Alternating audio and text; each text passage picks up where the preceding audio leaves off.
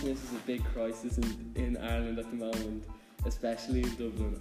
Although there are charities such as the Simon Community helping people suffering from homelessness, it is still incredibly tough sleeping on the streets at night.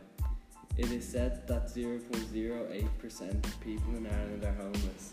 That may not sound like a lot, but in a country with a population of 4.97 million, that means that the amount of homeless people in Ireland is 10,275.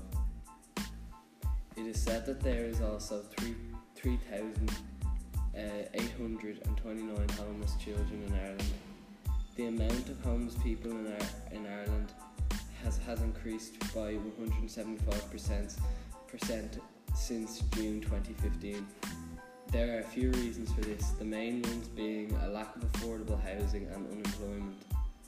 A lack of affordable housing and the limited scale of housing assistance programs have contributed to the current housing crisis and to the homeless. The lack of affordable housing has led to high rents in which it absorb a high proportion of income, overcrowding and substantial housing.